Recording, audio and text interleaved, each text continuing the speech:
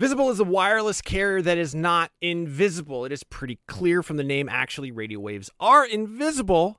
And I can say this with authority as a licensed amateur radio operator. That being said, Visible won't be giving you the power to see light outside the visible spectrum. It's actually way better because having that ability would make getting around very difficult and distracting.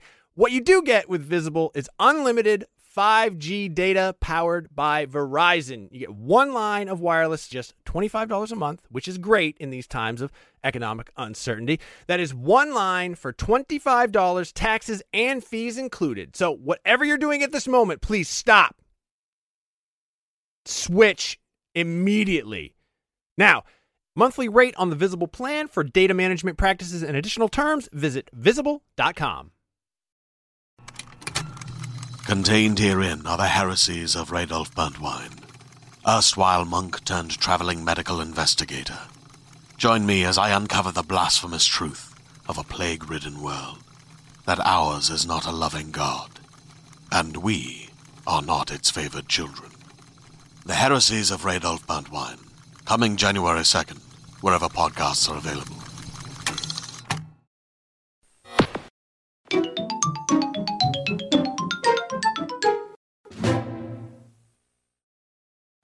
Well, hello, Super Nintendos, and welcome to NVC episode 638. I'm your host, Bug Maniac Cat Bailey, and I'm joined today by Casey DeFreitas. Hi. Reb Valentine. It's Pokemon time! And our special guest, Nicole Carpenter from Polygon. Hello. I've got this wonderful panel here because today we are going to be reviewing Pokemon Scarlet and Violet. We're going to be talking about everything that this new generation does. We'll be talking about the good, and we'll be talking about some of the bad, i.e. the tech issues. All the reviews are live. We will be avoiding embargoes lest Nintendo come and kneecap us because the embargo restrictions on this one is real strict. Before we get to the main topic, one thing that I want to highlight, we have IGN rewards going on right now. All of them are available for IGN registered users. We've got 2 giveaways running right now, including one with a prize pack for Mario plus Rabbids Sparks of Hope, which includes the game, plushies, and more.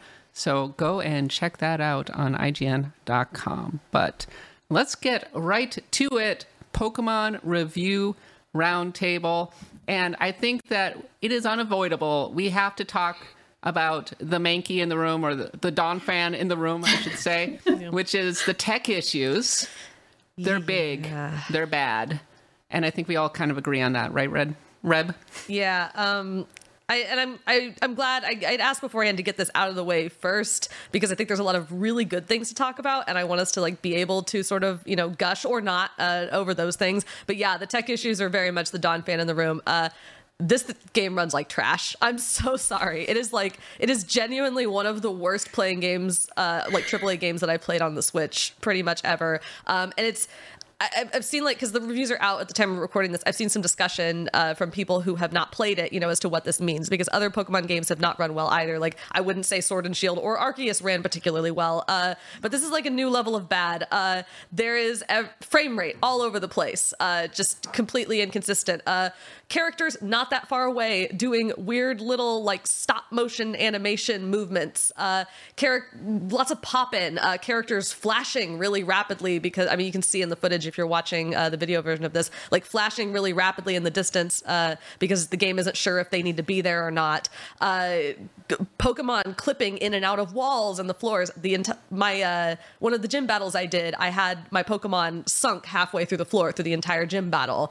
The camera issues where it'll focus on it'll slip through a mountain and show the void. I had when one of my Pokemon was evolving at one point, the camera panned down and I was staring halfway at my Pokemon and halfway at just a weird blank skybox void, which was really distracting. Lag running around through areas where there's water effects or rain or something and the game just chugs.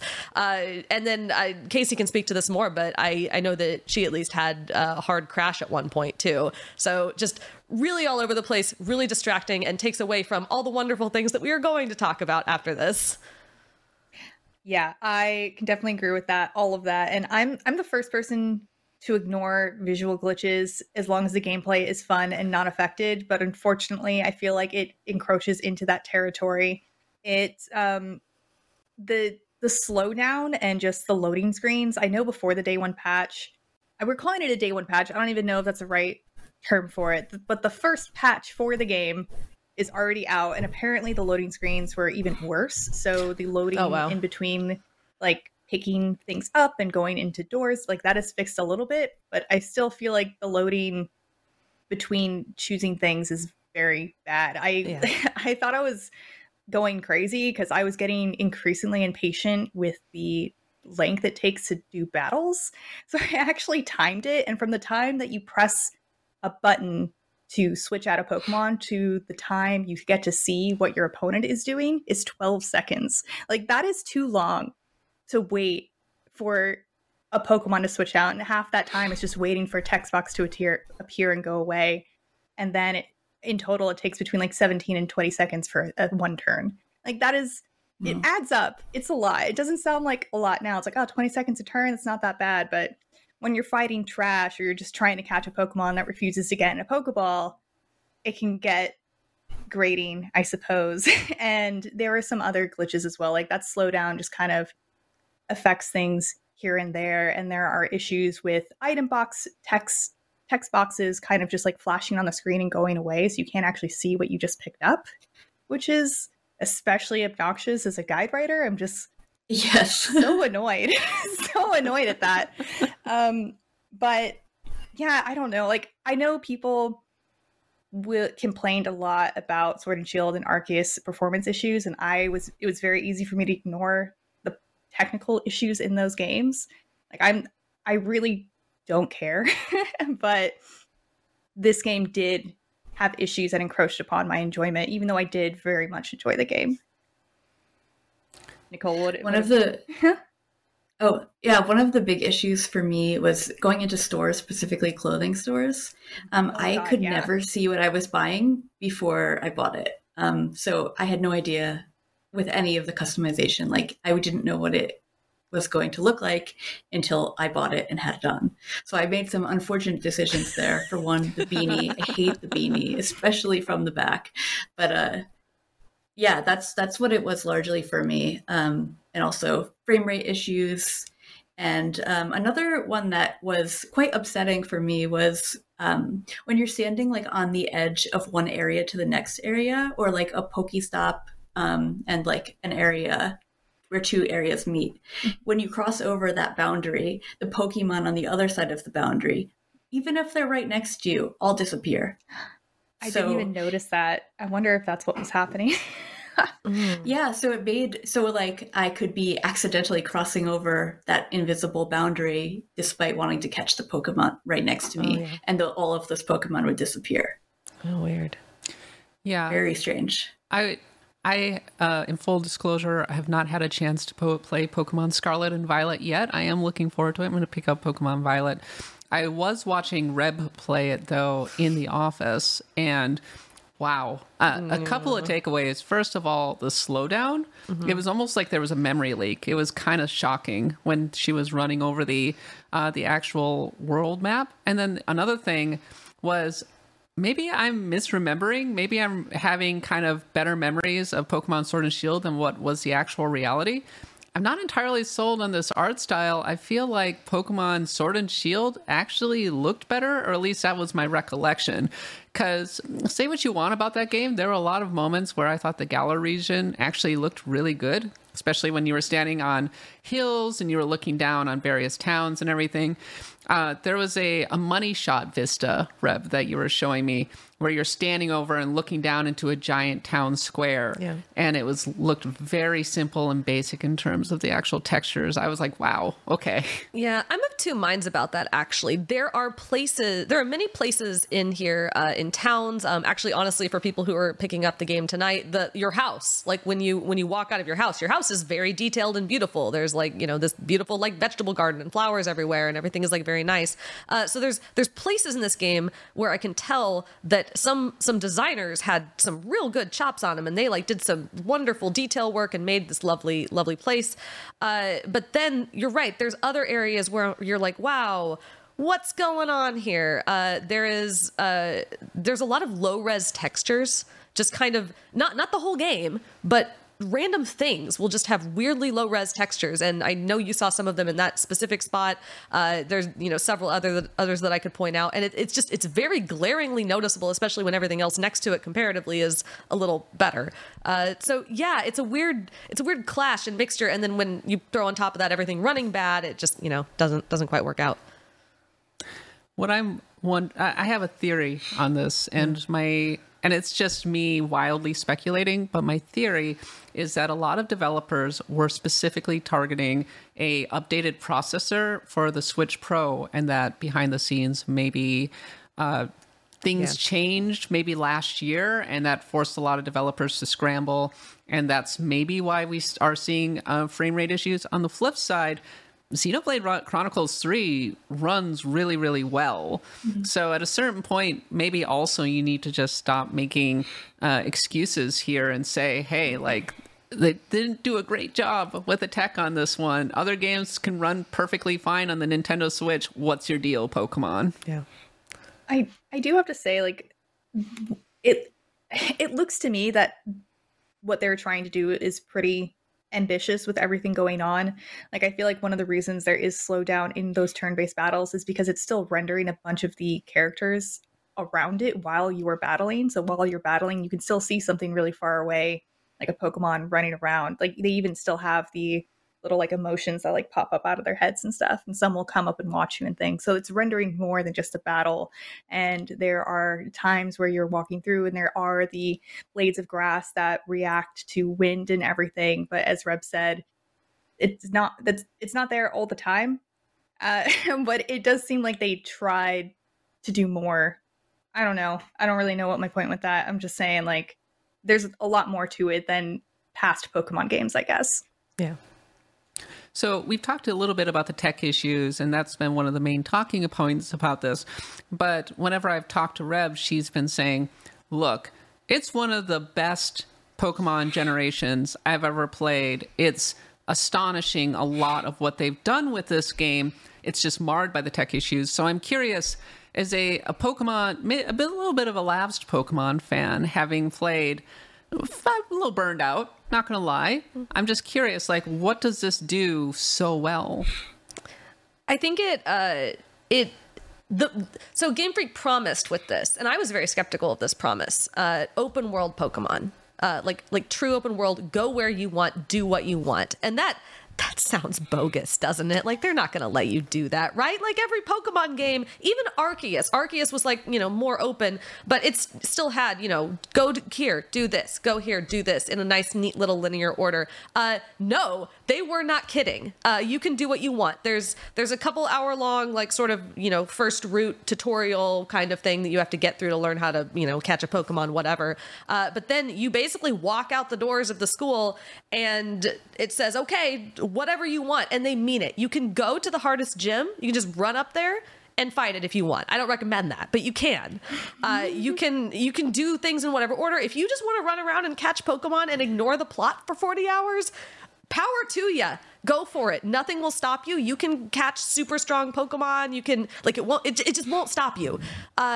And that works so well for Pokemon because I think it resells to me the fantasy of going on a Pokemon adventure, right? Like, I have my little Fuecoco next to me and I'm going out into the world and my journey is what I make of it. It's, the people I discover, the Pokemon, the friends that I make along the way, the gym leaders, whatever it is, like, I get to make that my own. And it does, it does eventually, come together and there's plot that happens. But like the freedom to just get lost for 5 hours wandering down a route going, oh, what's down here? Oh, there's a bunch of Pokemon I've never seen before and they're cool.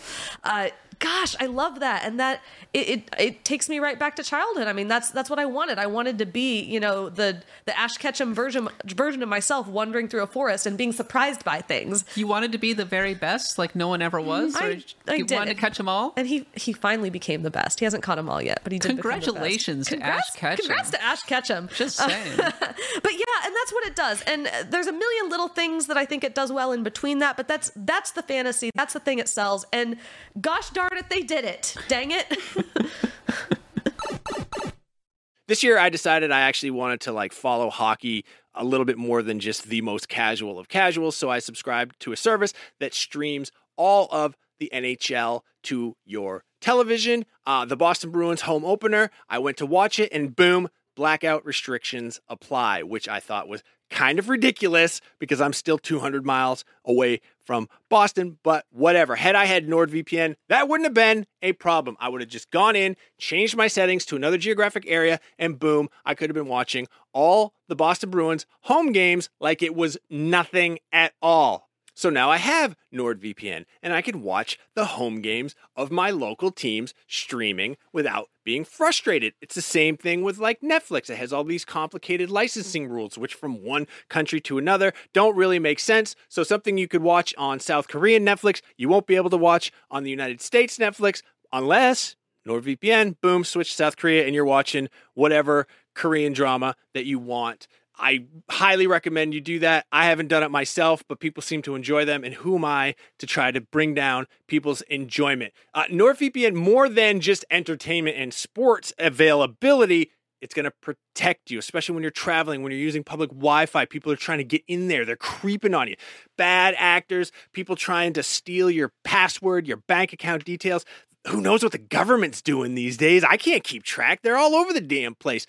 NordVPN, it's going to protect you. It's going to protect up to 6 devices because I know you have at least that many devices in front of you right now that can hook up to the internet. Boom. Fastest VPN in the world. You're not going to get any buffering. You're not going to get any lagging. It's going to stop your ISP from bandwidth throttling, which they do. That's kind of sneaky, especially how much you're paying those guys. There's threat protection to protect you from viruses and malicious malware and whatever else. Unsavory actors are out there. If you want to get the best discount off your NordVPN plan, go to nordvpn.com/NintendoVC. That's nordvpn.com/NintendoVC. Victor Charlie. That link is also going to give you 4 extra months on the 2-year plan. There is no risk with Nord's 30-day money-back guarantee. That's nice of them, and I appreciate that. Hey there, this is Justin Bartha. I made a funny new podcast, King of the Egg Cream. It has the greatest cast in the history of podcasts with actors like Louis Black. I'm torn by my feelings for 2 women. Bobby Cannavale. You can eat it, or if someone hits you, you can put it on your cut. Melanie Linsky. I wonder what these marvelous things are that look just like boiled chicken feet. Jason Ritter. I can break things and pick locks and kill people. Michael Stuhlbarg. The whole point is to inspire people that they should make themselves better. Ari Grainer. No, don't whet its appetite. What are you, an idiot? Me, Justin Bartha. That's not just any egg cream, that's a Lemke's special. And all narrated by the hilarious Richard Kind. This is the story of Harry Dalowitz and how he rose from nothing to become New York's King of the Egg Cream. So if you like funny true stories, come listen to King of the Egg Cream, available wherever you get your podcasts. One of the things that really sold that for me is getting on the Miraidon and soaring through the sky and like seeing something off in the distance. Like maybe it's a bad texture, but like seeing that and knowing that like, oh, there's that thing over there. I can go there. I don't know what it is. I'm not going to check the map, and I'm just going to go there and like do that, like whatever it is, and to go from there. I loved that. The map is a little like, you know, it's really detailed, but like I loved the feeling of ignoring the map and just like exploring. Yeah, I did a lot of exploring. Like I did a lot of structured exploring. Like I should go here for a purpose, but I got sidetracked very, very often and enjoyably. And it was nice that it let me do that. Like I wandered into an area that was obviously too high level for me, but you can strategize around that, right? Like you can put a Pokemon in the front of your party with Runaway so you can still keep going if you wanted to and not have to fight anything. And you can still catch those super high level Pokemon that you absolutely have no business to be catching. But you can, and they might listen to you. That is like the one restriction they put on you is you still need gym badges to perfectly control the really high level Pokemon. And you know what? Like, I think that's fine. That like tiny bit of structure. Yeah. It makes sense. Like a 10-year-old shouldn't be able to go out and catch a level 50 Gyarados and have it listen to it. Like that just completely like spits in the face of everything we've learned from watching Ash's adventure, right? And his Charizard. But it's just a really fun time. It was also, I want to say relaxing but interesting. I think it solves a lot of the issues in Legends Arceus that I know Rep had as well, where they're just the world was fun to explore at first, but it became glaringly obvious there wasn't enough in it to make it worth exploring. And I feel like Legends Arceus does have enough in it to make it worth exploring. There are tons of items, there are tons of TMs, there's tons of Pokemon, there's little like secrets and rare things to collect as you're going along. It just really solves that for me. Yeah, I agree with that, because that was my critique of Arceus, is that there were just so many caves that I would wander into, and great, it's Zubat again. Cool. Don't hate on Zubat. I've already caught like 50 of them, man. Like, what did Zubat do to you? Plenty. Confusion. A lot of it. It's true. Yeah, but this, I don't want to oversell it, because like there are no dungeons. Well, not really, not in the way people would be thinking of them. No, it's not doing that. It's not doing like, here's a specific cave that's like a separate map that you walk into, and it's like Legends Arceus in that way. Yeah, too. It's all open. There's not really a lot of puzzle. Really, I guess the gym challenges are kind of puzzle solving, but not really. So there's none of that. If you're like a hardcore RPG person who's looking for that, Pokemon hasn't really historically had a lot of that. I thought that's what I was looking for out of Arceus when I said that the world was empty, and I still stand by that world being empty. But Scarlet and Violet have solved the problem for me in a different way, which is that they made those locations interesting by putting interesting monsters in them. Arceus, I think, in a lot of ways, sometimes felt like someone had just kind of vomited a bunch of random Pokemon into a corner, and that was that. But I guess this goes into another thing I want to praise it for, is that the Pokemon behaviors have taken another step up too. So Pokemon, instead of, again, just sort of like being splattered all over the place, they behave in ways. So I can talk about this Pokemon. Hoppip is a Pokemon you will encounter very early on in your adventure. It's in this game. You will find them in like nice little clusters, sort of floating along dreamily in little groups like they're friends. Later on, in harder areas, you might find a Skiploom or a Jumpluff also out there, and they'll be like in the middle, and they'll be surrounded by a bunch of little Hoppip, like a little herd with a mother. It's so cute. There's a lot of interactions like that. Magikarp. Real quick. Oh, speaking of the Hoppip, I was actually on a hill with some Hoppip, and a storm came up, and they actually blew away. That's so cute. So cute. Really cool. They're okay. Like, and Magikarp will swim in the water, but if it ends up on the shoreline, it'll get too close, and then it'll just start flopping around because it washed up. And there's a lot of things like that, like little touches. And you'll be out in an area, and sure, like the grassy area will have a bunch of different Pokemon kind of wandering around it. But if there's like a little cave or like a little water area, there'll be certain Pokemon clustered around the water that are different from the ones that are out in the grass. It's like a very small thing, but the fact that they have more animal-like, more natural behaviors makes it very much worth it for me to actually, when I see sort of a big area, to actually go and poke my head in the cave, to poke my head over by the end of the stream, because there might be items there, but there also might be interesting Pokemon doing interesting things, maybe a Terra Pokemon out on the overworld, that has made it worth it for me to take that extra step and go over there and see what's going on. To return to Pokemon Legends Arceus really quickly, one of the main talking points around Scarlet and Violet when it was first released was people were like, I can't go back to the original way of catching Pokemon. You can go back. Now that Scarlet and Violet is out, how are we feeling about this? I thought I was going to miss just throwing a Pokeball and, catching the Pokemon, but I didn't miss it here. I mean, it would be nice at certain times, but like as a mainline Pokemon game, doing these battles feels like an essential part of it. And if like you were able to do this, the same catching method as an Arceus, I don't think it would feel right. I think it would feel like a different game, rather than, this is a mainline Pokemon game. Like there are some things that you expect, and I think that battling and catching that way is part of it. Yeah, I think it kind of boils down, this is like a weird thing to say, it boils down to like in-game economies in kind of a weird way. Arceus's economy was sort of built around being able to catch many Pokemon very quickly. This is not built like that. Like you're not supposed to be able to... You're not supposed to have 50 Psyduck in your storage. That's not how this is meant to be played. Scarlet and Violet... if you want the perfect nature of Psyduck with the best IVs, then maybe you do. Sure. Sorry. Scarlet and Violet sort of flip that, and instead of being able to catch Pokemon very quickly, you're able to battle them very quickly with the auto battle system. So you send out, or Let's Go, whatever it is, you send out a Pokemon, and it'll just sort of run around, and assuming it's a high enough level or you don't have like a type weakness or something, it'll just sort of steamroll everything that's in front of you.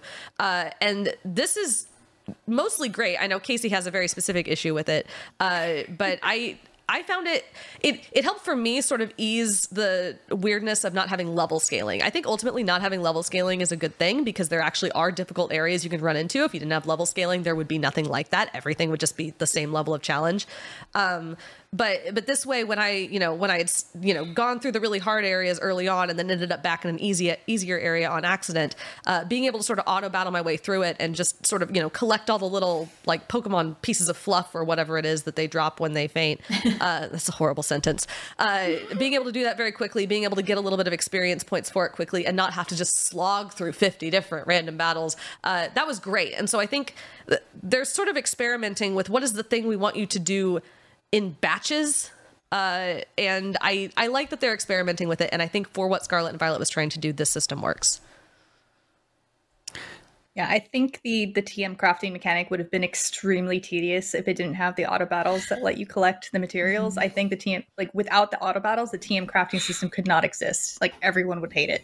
I think because the auto battles are there, it's totally fine because you can just kind of passively collect things as you're going. The one complaint that I have that Reb brought up, which I still haven't come to a conclusion whether it's good or bad, but you don't actually get effort values from auto battling. I know that doesn't mean a lot of things to everyone, but basically your Pokemon stats won't grow as strong as they would if you had done the regular battling versus the auto battling. And on one hand, this is good because you're not going to accidentally train your Pokemon in a stat that you don't want them to train in. But on the other hand, it takes away a potentially, it would have been a really nice way to EV train. Preston Chase Sharp wants to know, and this is a mini question block, are Pokemon designs getting better or worse? Hot take, they've always been good. They've never been bad. No bad Pokemon. Everyone a perfect gem. No, actually, I think there are some bad Pokemon, but I think that's good. I think it's good that we have bad Pokemon. Like, okay. Now I'm having a whole take. So Temtem, right? Reb take. Temtem came out not long ago. A lot of people were hailing it as, oh, this is going to be the Pokemon killer. It was not. There are, various reasons for that. But I think one of the reasons is every monster in Temtem is either really cute or really cool. Like every one of them. Pokemon has some lame-os. It really does, but that's great. It's great that you have really lame Pokemon. There's a bunch that I cannot talk about because they're under embargo that are so dumb, and it's great. It's great that we have lame Pokemon because we also have cute Pokemon. We also have cool Pokemon. We have powerful Pokemon with spikes. We have derpy little dudes with silly faces. I love them all. I love them all so much. But like, the monster variety has always been good. It's always been weird. I think the monster design continues to be good in this game. I don't know for sure. I feel like Game Freak has hired some youths who know the memes, who are designing some monsters that feel like jokes, and it's hilarious. Great. Bring them on. The Pokemon have always been bad, and that's good. Yeah. It is Pokemon great. Needs the bad Pokemon. It does. What do you think, Nicole? I think that the Pokemon designs are weird, and that's good. I wish, like Reb said, I wish we could talk about some of the new Pokemon, because there are some that are just so weird and so good in that way that, like, regardless of how ugly or cute it is, like, they are strange, and that makes them interesting to me. Even the ones that are like, a sword or an ice cream cone from other games, like, those are weird, and I like that. I like Pokemon going weird with their designs. That works for me. Casey? Just look at Clough. It's a crab with fur. Man, I don't know. I think Pokemon designs always tend to grow on me more than I think they would, especially after you get the chance to use them in game. I think you grow attachments to these little monsters that you don't expect to. And sometimes I end up using Pokemon that I think look so stupid, but I kind of need them to round out my team in the moment, and then I like them. So I guess they're doing their job. But some of the designs in this round are really, really cool. A lot of them I don't really care for that much, to be honest. Like a lot of the new Pokemon I just don't like that much.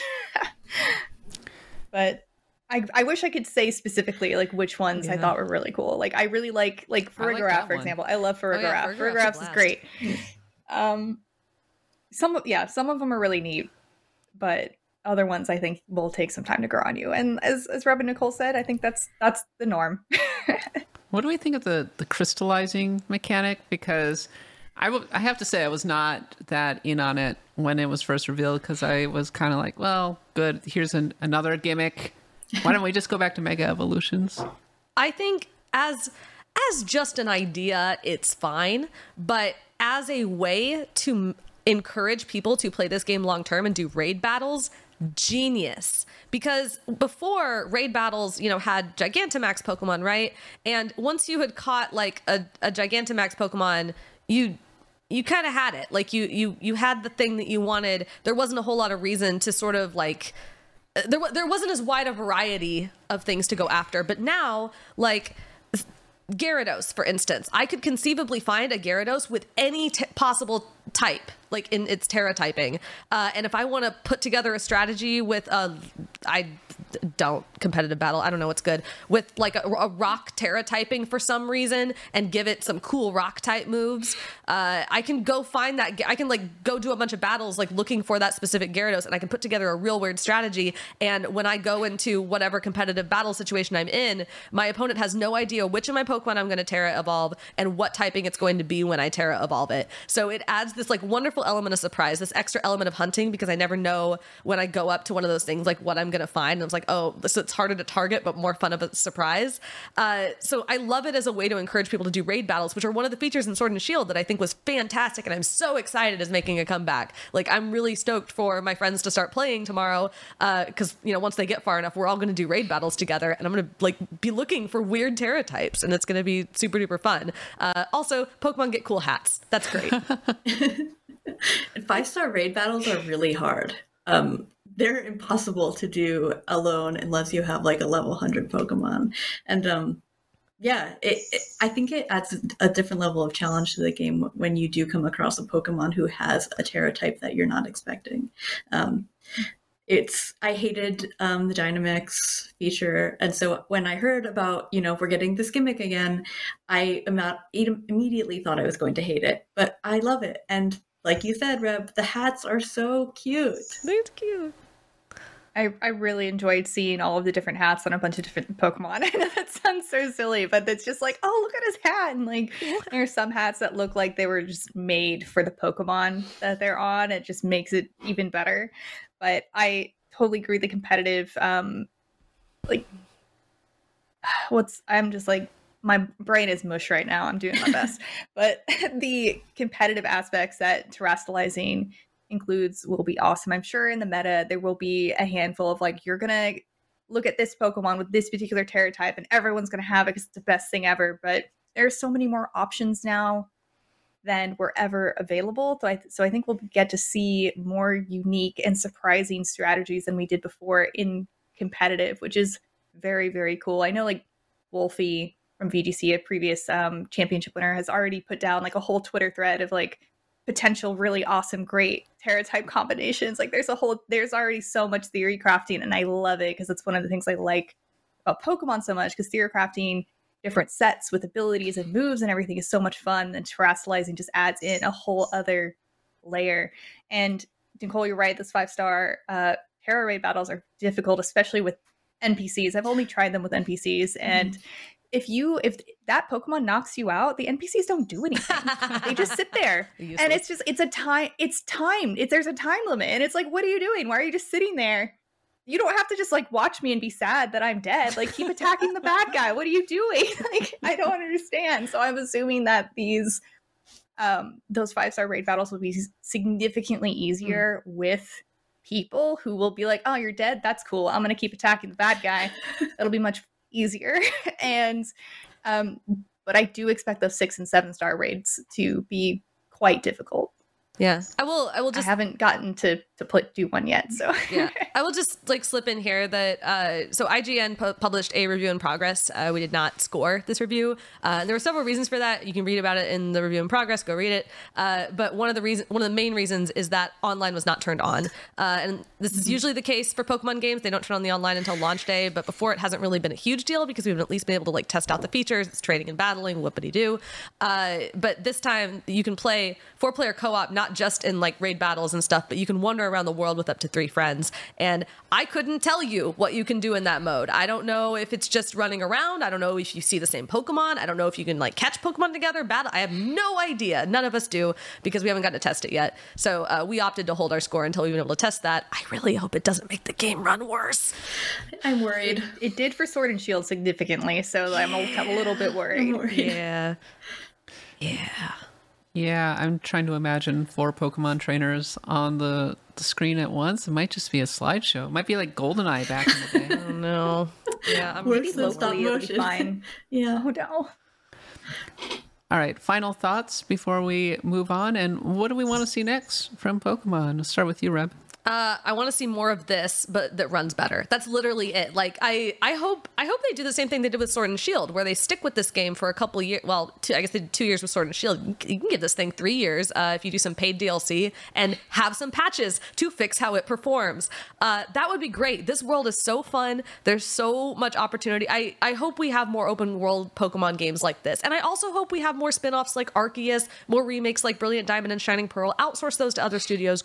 But you're doing amazing. Like this is the thing, Game Freak. You did it. You have solved my childhood fantasy as an adult. I am in. I love all these little dudes. I want to have more Pokemon adventures. I also want to throw in, since you're asking for my final thoughts, soundtrack on this, fantastic. They brought in Toby Fox. Undertale fans, you can totally tell. The motifs, mwah, beautiful. Love it. Great game. Play it. Cringe at the performance issues. What do you think, Casey?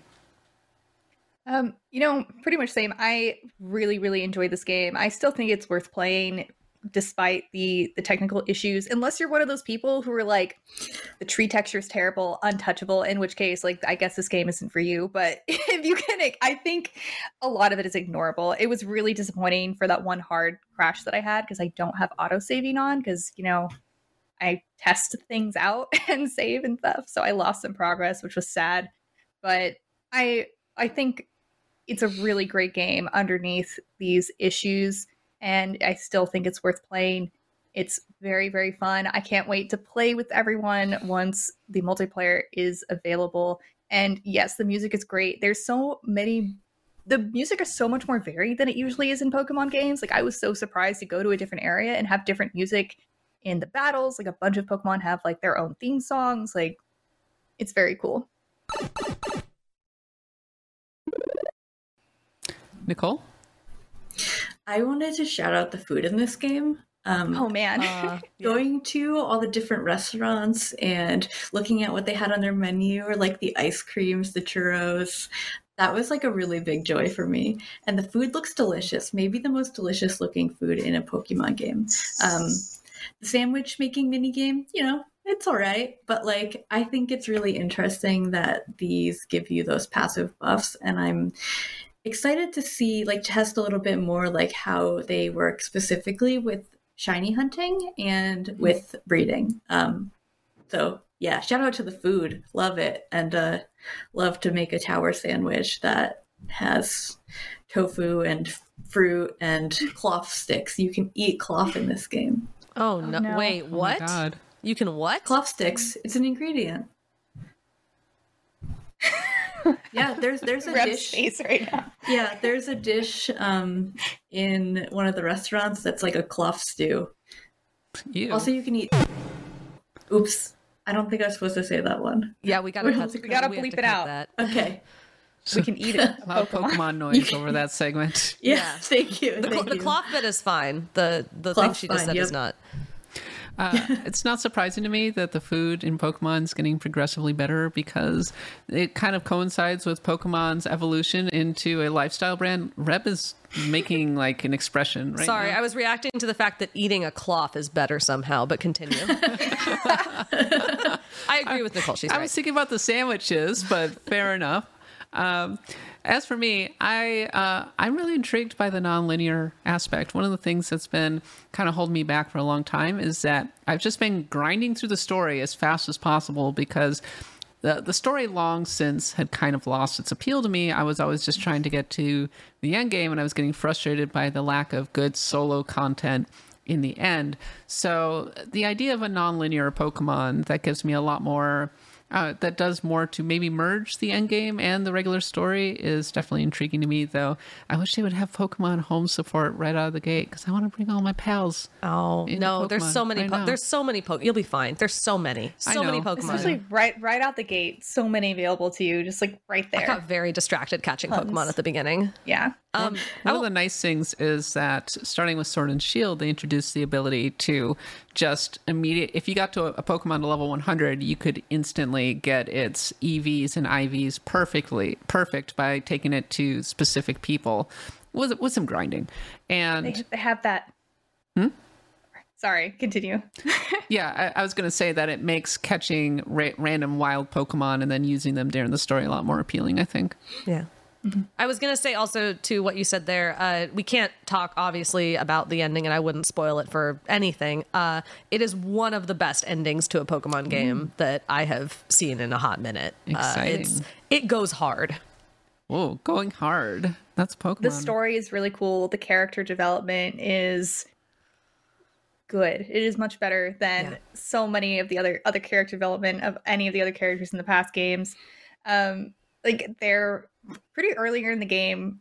There are some situations where I was like tearing up, but I'm a baby, so I don't know. Maybe it was just me, but it's still a kid's game. It's still a family game. It's not. Sure. I mean, don't expect like real deep dark stuff, but it's pretty good. The classes that you take, some of those professors are dropping really good life lessons that you can take with you into the real world. Deep lore. Big wholesome. Well, let's have a little wee bait really quickly. Yes, the wee bait is a segment in which we are asked a question and we all have our individual takes, and then we also go to the audience. And this week's wee bait is: do you name your Pokemon? Yes and or no? And my answer is depends on the situation, actually. I usually name my starter, and I get kind of lazy about actually naming my Pokemon during the main story because I see them as fairly disposable. But if I do train them and take the time to raise them up, absolutely, I come up with a really good name for them, and it allows me to build an attachment to them. Also, when I do a Nuzlocke run, obviously you have to name them because when they die, then she's like, oh no, Nadia too, what happened to you? So that kind of thing. No, buddy. Telling Nadia. No. Poor Nadia. What's your take, Reb? Oh, absolutely. You have to nickname them. I actually didn't used to, and I did Nuzlocke runs for a while, and that, like, I love nicknaming them so much that now it's what I do all the time. Obviously, my friends Chomsky, Lord Whoops, Agent 47, Isla, and oh crap, I forgot the other two. Edison. Forgot my sixth. Anyway, sorry, whoever you are. They're my buds. They have names. It'd be like if all of us were just called human. Every Pikachu is just called Pikachu. I definitely used to give them very serious names, and now I give them very silly names. So evolving mindset, I think, with Pokemon. How about you, Casey? It's again, like sometimes I will nickname, sometimes I don't. Now I don't nickname them when I am playing a game for the first time with new Pokemon for a very specific practical reason, and that's so I can remember their names. Because if I nickname them, I will never remember the new Pokemon's names. That's a good point. How about you, Nicole?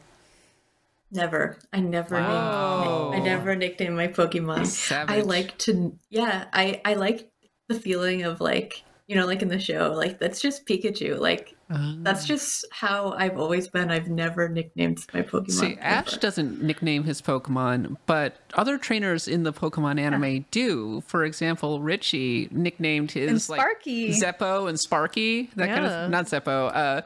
It was a little controversial because he named one after a lighter brand. Oh, it was Charmander, right? Yeah, it was Charmander. It wasn't Zeppo.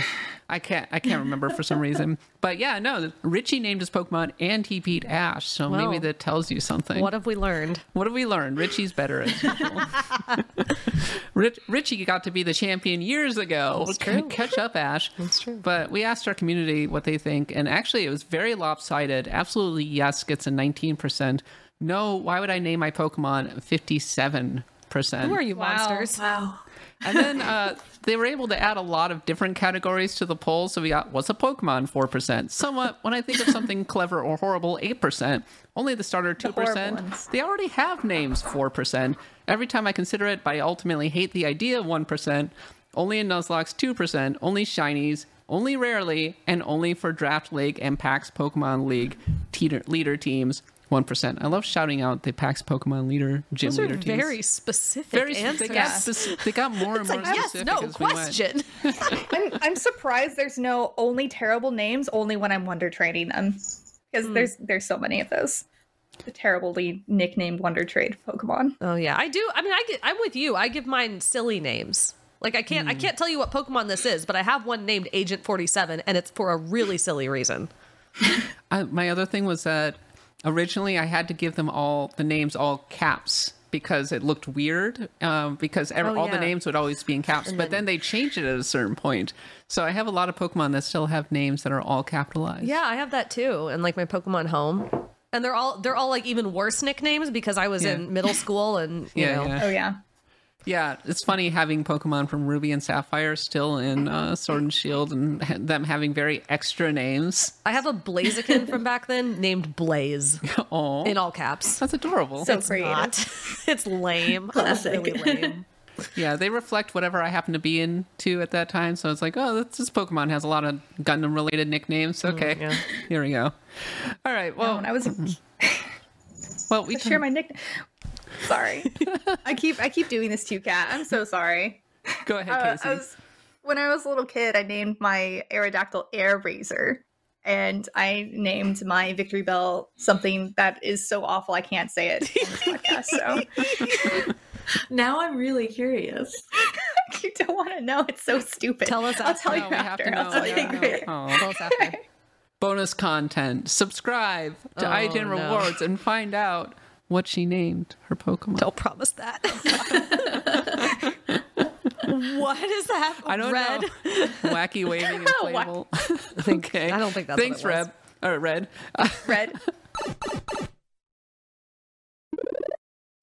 All right, we've talked a whole bunch about Pokemon, but I don't know if people have had time to play other games, but I wanted to highlight some other things that are happening in the world of Nintendo right now, including Game of the Year nominations just came out, and it looks like Xenoblade Chronicles 3 ended up kind of leading the way for Nintendo. It got a Game of the Year nomination and also a nomination for Best Soundtrack, which it did have a killer soundtrack. Do we think that Xenoblade Chronicles 3 has any chance of winning the Game of the Year? You don't think it's going to be God of War Ragnarok or Elden Ring? No. Do you? No, I don't. Sorry. It's like a placeholder, right? It's going to be one of those two. I'm just impressed that enough people got. I mean, I guess there's no promise that the people who were on these juries finished this game, but enough people played enough of this to nominate it.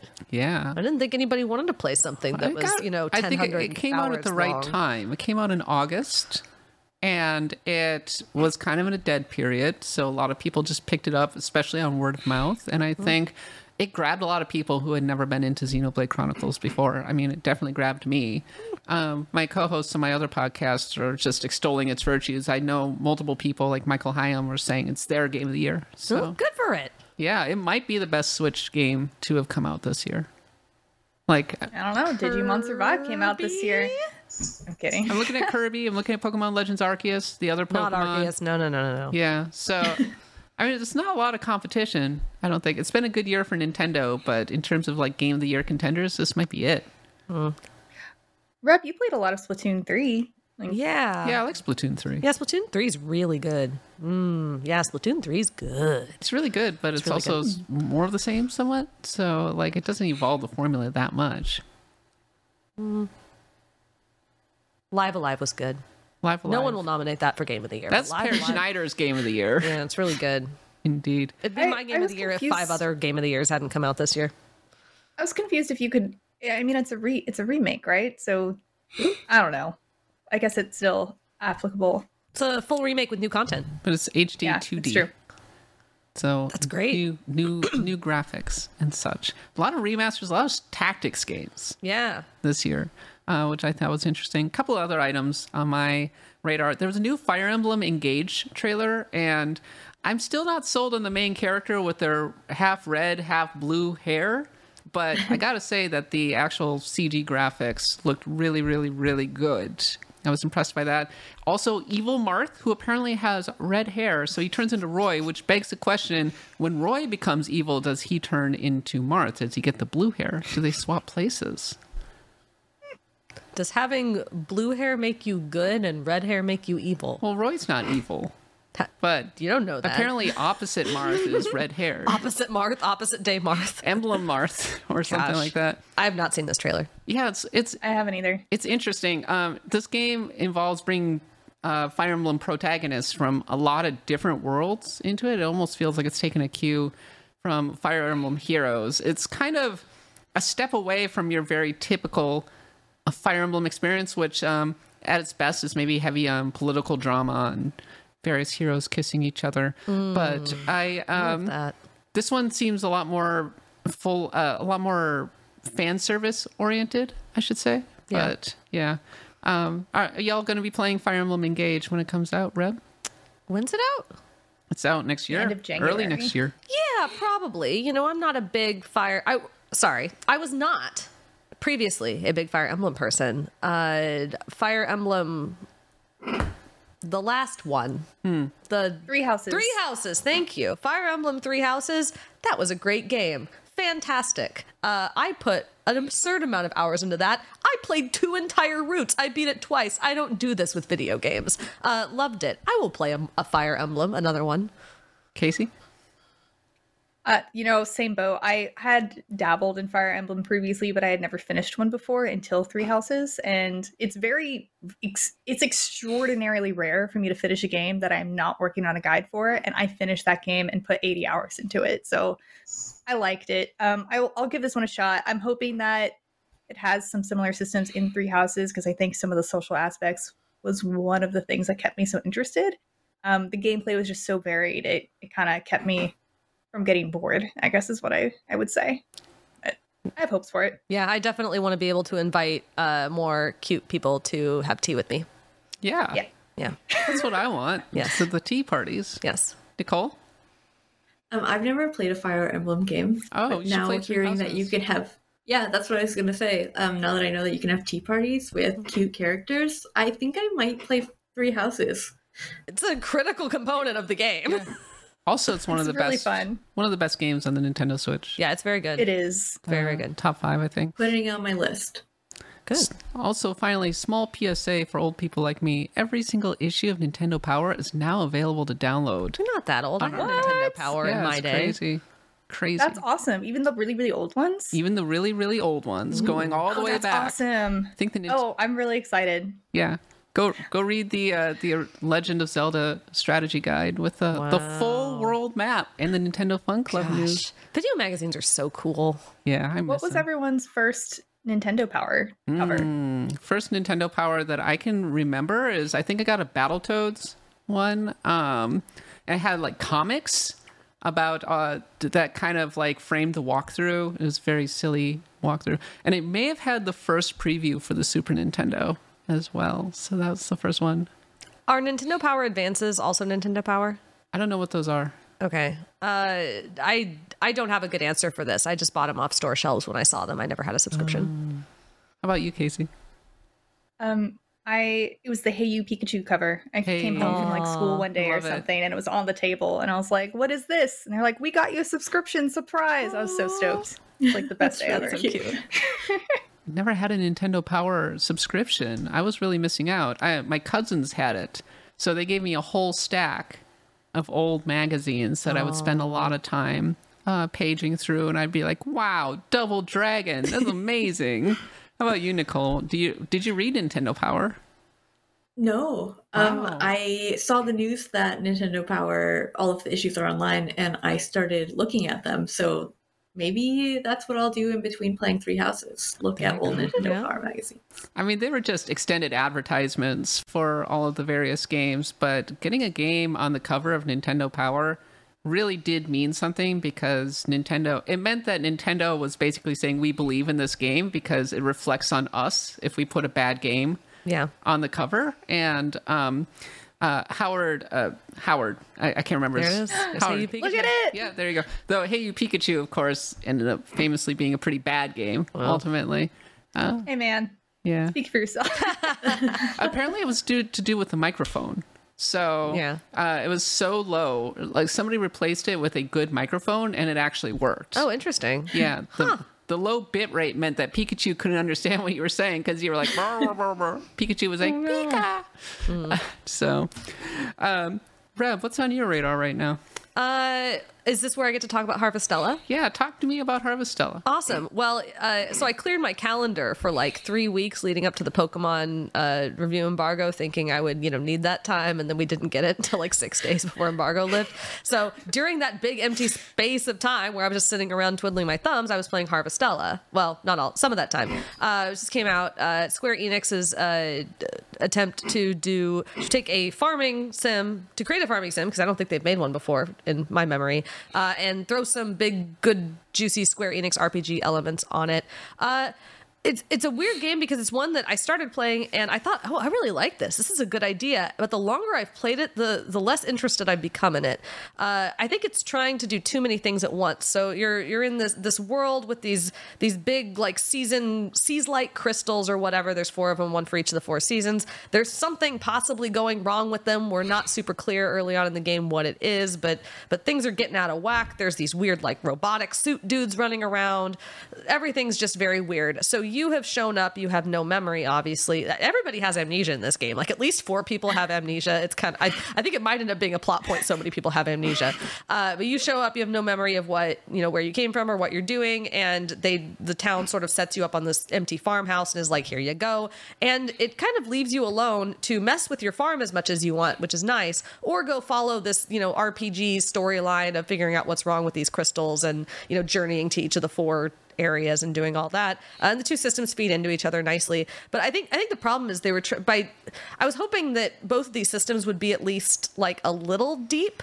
But the further I play, the more I realize they're actually quite shallow. There's literally only 2 farm animals that you can have, like a fictional equivalent of a cow and a fictional equivalent of a chicken, which is someone who, like, animal raising is what I always gravitate toward in farming games. I was like, wait, this is it?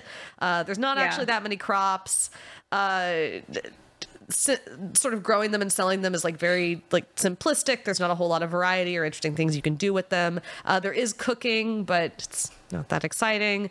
And then the RPG story, I thought, okay, maybe this will be very exciting. And the premise is good. I like the world building a lot. But actually playing through it is really tedious because the combat is it's very one note. It's actiony combat. You have your like basic attack, and then you have special abilities you can use. You have jobs you can switch between because it's a Square Enix RPG.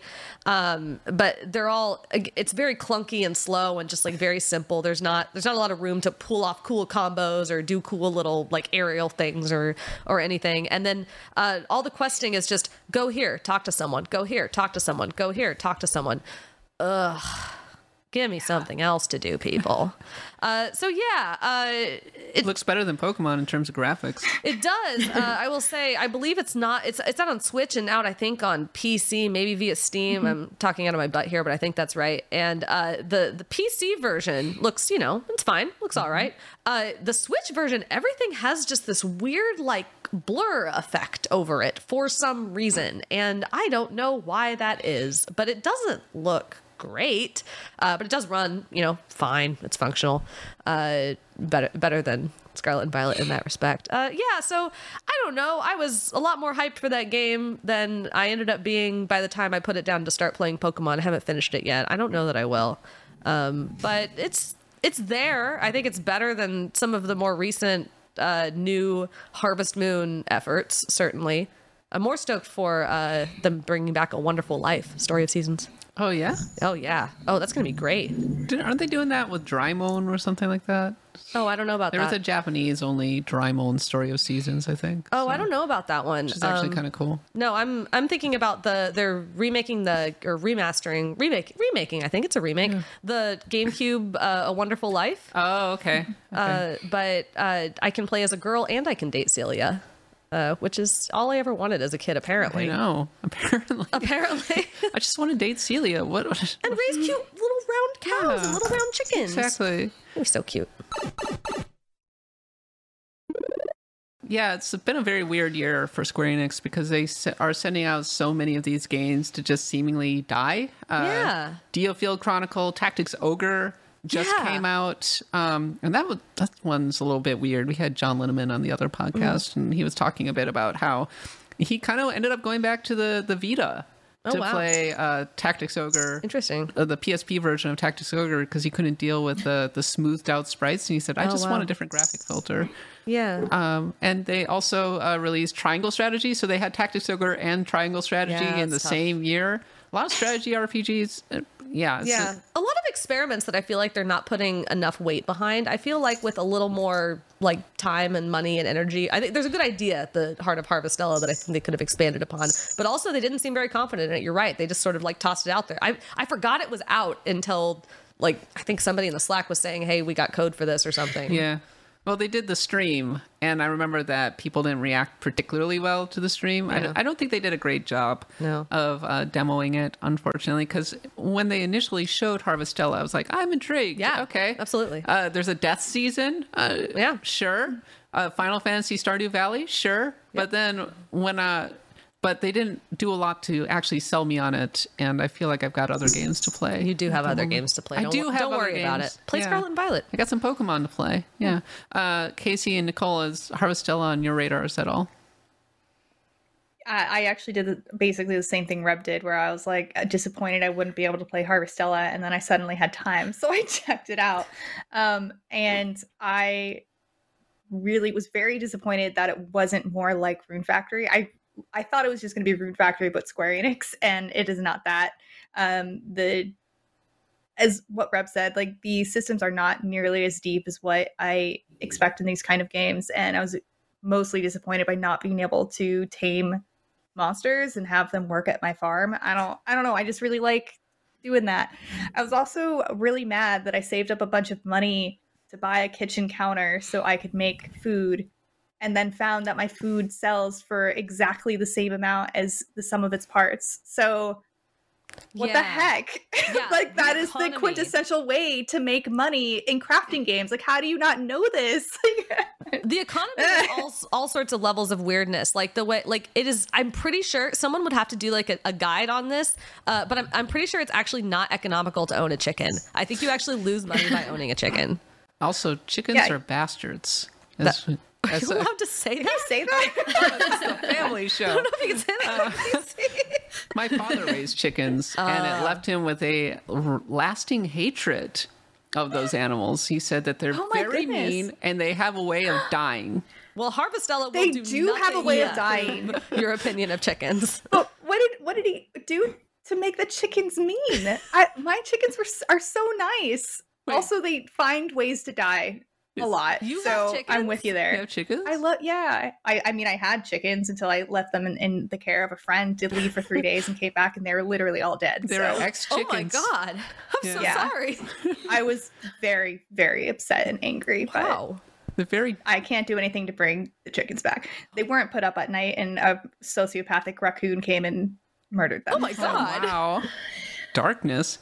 Raccoons are psychopaths. That's what I've learned by raising chickens. They will reach in and through barbed wire, and they will actually grab the chickens. Why do you all know this? Just because we are thinking about getting chickens in our house. Actually, okay. And so we've been thinking a lot about actual chickens. We're at our phase in life. We're at our chicken phase, is what we're at. I live in California. Okay. There comes a time, known home of the chickens. If you actually have a little property, you start thinking about getting chickens. It's the law. Okay, I got it. Well. I'll hang in there for that. After that digression, Nicole, is Harvest still on your radar at all? I wanted to play it. I saw the trailers, the fishing, the farming. It looked exactly like a game I would want to play, but I didn't. I haven't picked it up yet.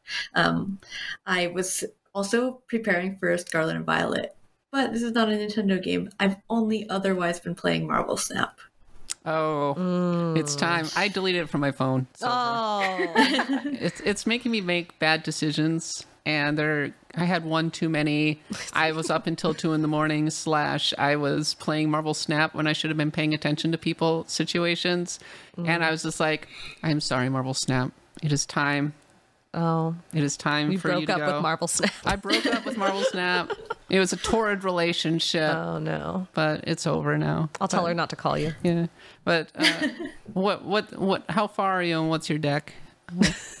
I don't know what level I am. I think I'm like at the very end of pool 1, heading into pool 2. But I'm playing a Dino deck, and of course, I am obsessed with it. It's so good. I don't lose with it. Dino decks are great. Yeah, until they start breaking out Songchi and like the Enchantress and stuff, and like people hard counter those Dino decks because they know that they're coming, but they can be very difficult to stop. A Dino deck, by the way, is Moon Girl plus Devil Dinosaur, power up Devil Dino, and also you get 2 of them, so you can just take over 2 lanes without any problem, and it can be very difficult to stop. I understood all those words separately. What's actually kind of remarkable is that Marvel Snap's been teaching me a lot about the MCU that I didn't know. I was like, I know that character.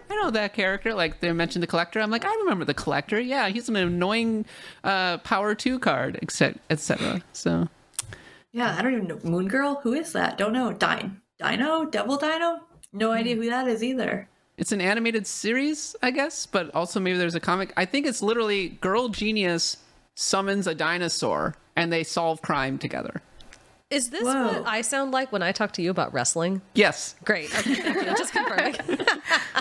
I'm not even that much of a Marvel person, but working at IGN like has forced me to really learn a lot about Marvel. It just sort of bleeds into your brain. Yeah, no, it's like I can't help it. It's just by Jesse Shadeen.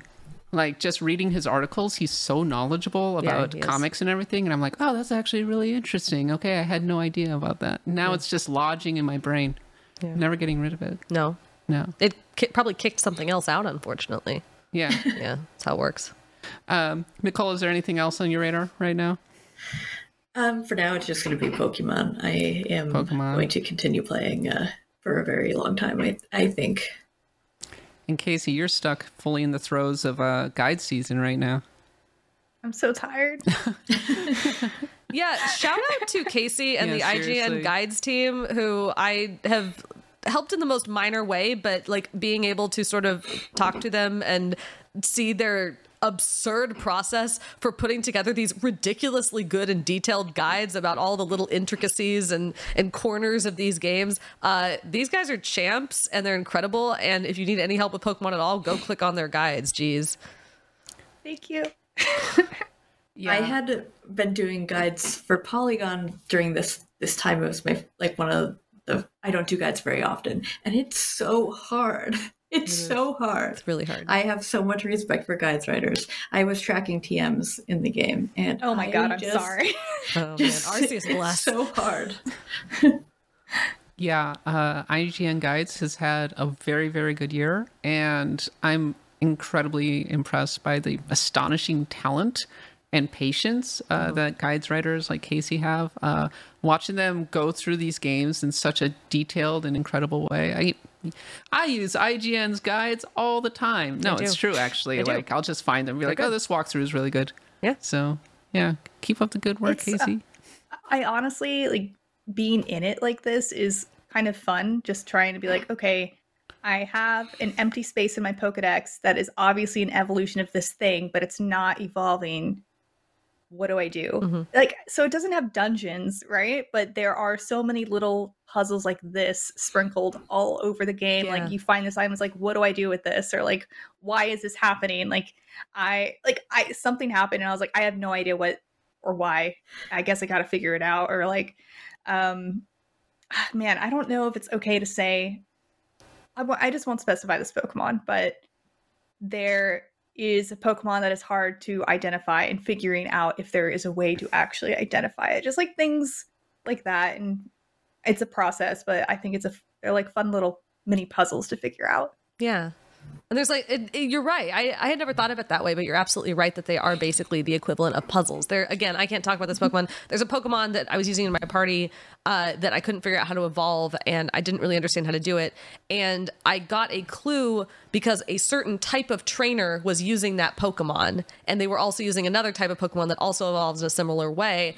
And by sort of like extrapolating, okay, this is the kind of thing that trainer would likely do, therefore this is probably how that Pokemon evolves. Let me like practice this, and then asking around other people who were also playing the game and being like, hey, like, do you know anything about this? Like, I eventually was able to put together the clues and be like, okay, this is it. And then I was able to practice it and demonstrate that I could do it. And it felt really cool and exciting when it finally evolved. And I was like, oh yeah, I did it. I was like yelling. By the way, I fine-tuned that process and figured out exactly the amount of time you have to do the thing to get them to evolve. That is really cool. I have no idea how you did that.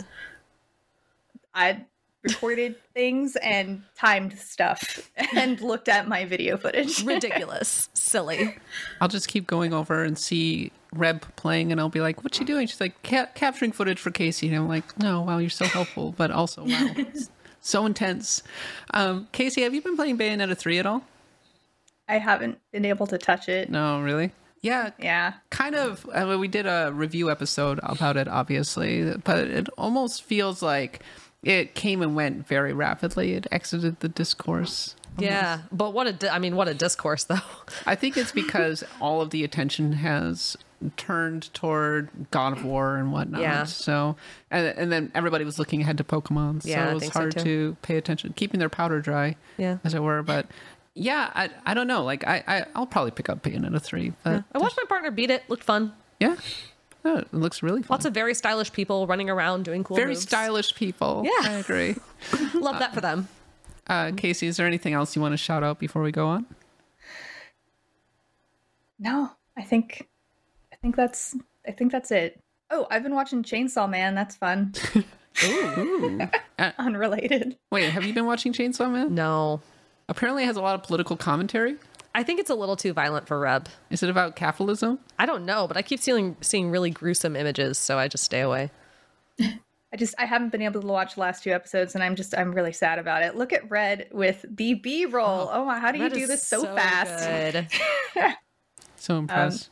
It's fun. It's a fun anime. I have a watch party with my friends, and my friends make cocktails themed for one of the characters in the show every week. And that's very cool. Watch Chainsaw Man. It's very violent. Well, I think that this episode of NVC is definitely going to be PG rated based on, instead of the usual G rated, based on this B-roll footage. Okay. I'm sorry. No, this is great. We've said a swear. We've said a Pokemon. We said a swear. You said a moderately bad word, I suppose. Okay, it's time now for the question block, the segment in which we go to the community and we take their questions. And this one is from Caleb Shabastari. What spin-off Pokemon game that doesn't already exist do you want to see next? And I've already said, this is my dream game, the game I've been waiting for, Pokemon Stardew Valley, where you're running your own gym. And if they made that, you would never see me again. Oh, yeah, you wouldn't see me again either. That's great. It would be incredible. Theme your gym, take on quests for the villagers, build the village up and your gym up.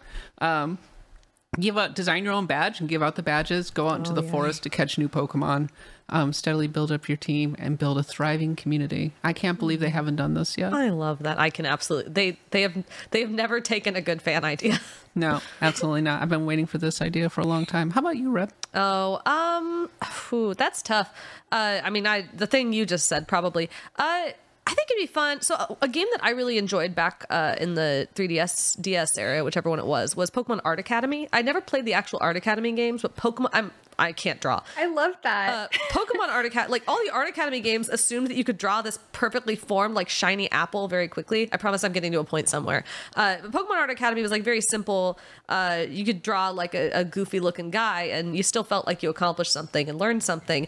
And the use of the touchscreen was like really good and sensitive. And so what I would really like is for the DS to mysteriously revive itself and then for them to introduce a cooking game that uses similar functions, where it gives you like you get recipes and you have Pokemon helping you cook. So you have, like a little Pikachu, and you have him like stir the soup or whatever, and you don't include any actual Pokemon ingredients, but maybe they help you pick berries. I don't know. But I think like a cooking game with like actual recipes that's like geared more towards people who are just learning how to cook, that gives actual useful instruction, like a Cooking Mama kind of, but with Pokemon, because they're cute. Yeah, I play that. Yeah. Also, we needed a touchscreen back so that I can play another Etrian Odyssey. We really do. Yeah, I miss the DS. It was nice. Yeah, it's cute. I mean, these days now people are using the Steam Deck, and the TV is a second screen in a kind of an odd Wii U setup. That's true. Kind of interesting. That's true. Yeah, you can do anything with that Steam Deck. How about you, Casey? What spin-off game that doesn't exist do you want to see next from Pokemon? I don't have the capacity for creativity right now. I'm just going to say I want a second Pokemon Conquest. Casey, I got a DS copy of Pokemon Conquest from a friend of mine who was moving a couple of weeks ago. I haven't opened it yet, but I'm super excited to play this thing. Oh, you have to play it. It's so good. I've heard it's like I love Pokemon best. Conquest. I've heard it's like one of the best Pokemon spinoffs.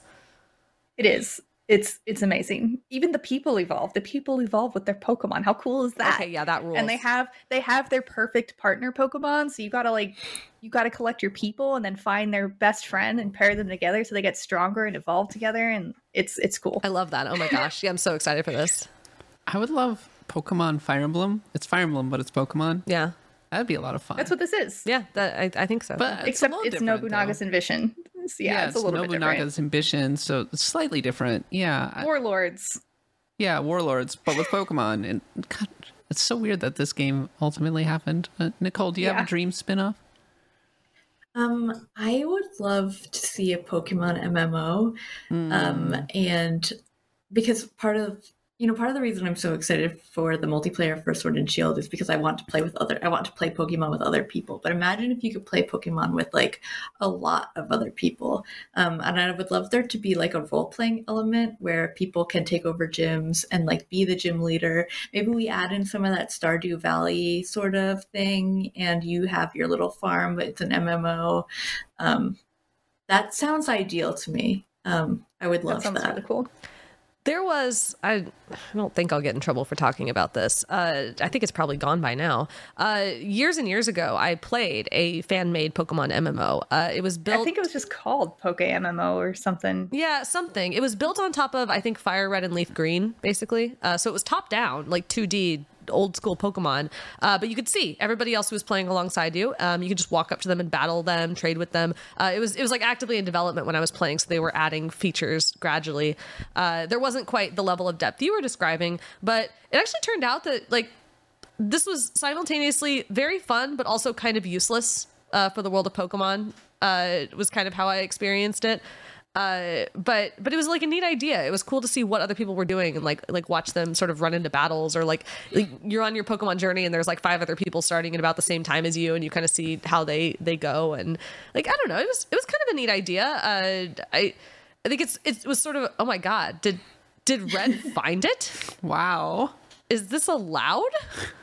Oh my gosh, yeah, goodness. I think this is it. Yeah, because you could have Pokemon Fall. Yeah, this looks like it. Yeah. I don't think this is the one No, I don't think this is the one that I played. But exact same idea, like precisely on. Yeah, I have no idea whatever happened to it. Yeah. I want to decorate like my room too. You know, my Pokemon, my bedroom, and bring back secret bases. Oh gosh, I loved secret bases. The coolest thing about Pokemon Emerald was having multiple secret bases, and they would have level 100 Pokemon in them that you could go in and actually train against. And it was it was fun to go through the battle tower and unlock awards and such that I could put into my house. And then in Platinum, they had your own vacation home that you could decorate. Oh, wow. And gym leaders would come by and say hello. What are you doing, Pokemon? Bring all of this stuff back. Seriously. But Matt Nevin wants to know, what Pokemon gen or game do you think has the best music? Is it this one? Is it Scarlet and Violet, Rep? Oh, that's tough. This is up there. Maybe? It's really hard for me to say. I have a really soft spot in my heart for Hoenn because I think the trumpets were funny. I love a good joke. I think I don't know. I actually don't know what the answer to this is. I think it kind of, your mileage may vary because I know a lot of people really liked some of the things they were doing specifically with like X and Y, and then like Sun and Moon, and how they were kind of theming their soundtracks around sort of the themes of those games and the environments they were in. So they had a very specific type of sound. I remember like Black and White being much more a specific kind of sound heavy. I don't know how to describe music, and I also don't remember these soundtracks very well. Black and White had when you got to the final boss that you were fighting against in the Pokemon Gym Leader, the music would change and do a fast version of the normal Pokemon theme. I thought that was pretty cool. But Sword and Shield had one of the best Pokemon Gym Leader themes. It did. I think individual themes are, there's ones that beat it. I guess what I will say for Scarlet and Violet is that I do not think that Pokemon games have come up with memorable like little melodies for a long time. Like we can all probably hum to ourselves the Pokemon theme song, probably some stuff from Red and Blue, probably some stuff from Gold and Silver because we spent so much time with them, maybe a little bit from Gen 3, but at a certain point it very much stopped becoming memorable, and I can really only think of a couple tunes specifically that have stuck in my brain from later games. The main theme of this game, of Scarlet and Violet, has been rocking around in my head constantly for the last several days because they use the you mean Celestial by what's his name? No, I do not mean the Ed Sheeran song. No, the main motif, because they have woven it so well through the battles, through the cycling theme, through the different route themes, through a couple of the very specific character battle themes and other big moments in the game. Like the motif is just woven through really well, and it's actually very catchy. So because of that, like I think this might be one of the more memorable soundtracks long term. I think it's a hard debate about the best. Well, we're almost out of time. Sorry. But very, very quickly, geez, Rip. Sorry. But very, very quickly, Casey, Nicole, do you have a favorite soundtrack in Pokemon? I'm Gen 4 isn't my favorite gen, but I love a lot of the music from that gen and find myself just adding it to my playlist. I also like Gen 2's music a lot as well. I think everybody loves Cynthia because they love that Champions theme so much. It's really good. How about you, Nicole? I'm kind of someone who they all like blend together for, so like I don't have a good answer for that. At this point, I can't remember what the music in Arceus sounded like, so it's all gone for me. I really enjoyed the music from Crystal, and shout out to Pokemon Black 2 and White 2, which had the Pokemon World Tournament, which brought back all of the gym leader themes. Good, yeah. Really, really good. But that's about all the time we have left for this week's NVC. But before we go, I have a few favors to ask. If you're watching us on YouTube, leave us a like and a nice comment. If you're listening to us on a podcast app, please leave us a review. It helps us spread the good NVC word, and we will be forever in your debt. Also, IGN Plus members can grab game keys for 3 games right now, including Onsen Master, Blood Rain Terminal Cut, and Tiny Troopers Global Ops. Special thanks to our guests, Casey, Reb, and Nicole, and thanks to Red on the 1s and 2s. Most of all, thanks to you all for hanging out with us. And remember, NVC is the only place where you can get the thing. The thing. Maybe Pokemon. Hey folks, I'm Yen. And I'm Nat. And we're the hosts of Comic Sans, the podcast about comics for those who are sans knowledge. Comic Sans is a show for people who know nothing about comics, like me. And people who love them, like me, and want to learn more about them. What makes you an authority on comic books? I read them, write them, live them, breathe them. What makes you the authority on knowing nothing? Honestly, Yen, 2 seasons in, I actually know a little more than I used to. You're welcome. The reason for that is that every episode I make Nat read one of my favorite comics, like Daredevil Saga or This One Summer. And then he tells me what makes that comic so special. And then I hear what Nat thinks, and I try to avoid a pulmonary embolism. While I actively try to give him one. You can listen to the 2nd season of Comic Sans now. With new episodes every 2 weeks. Wherever you get your podcasts. Yen, I think I know so much about comics now that this might have to be our last season. Nat, there will forever be more comic than you will ever know. What does that even mean? I don't know. It sounds profound, though. Right?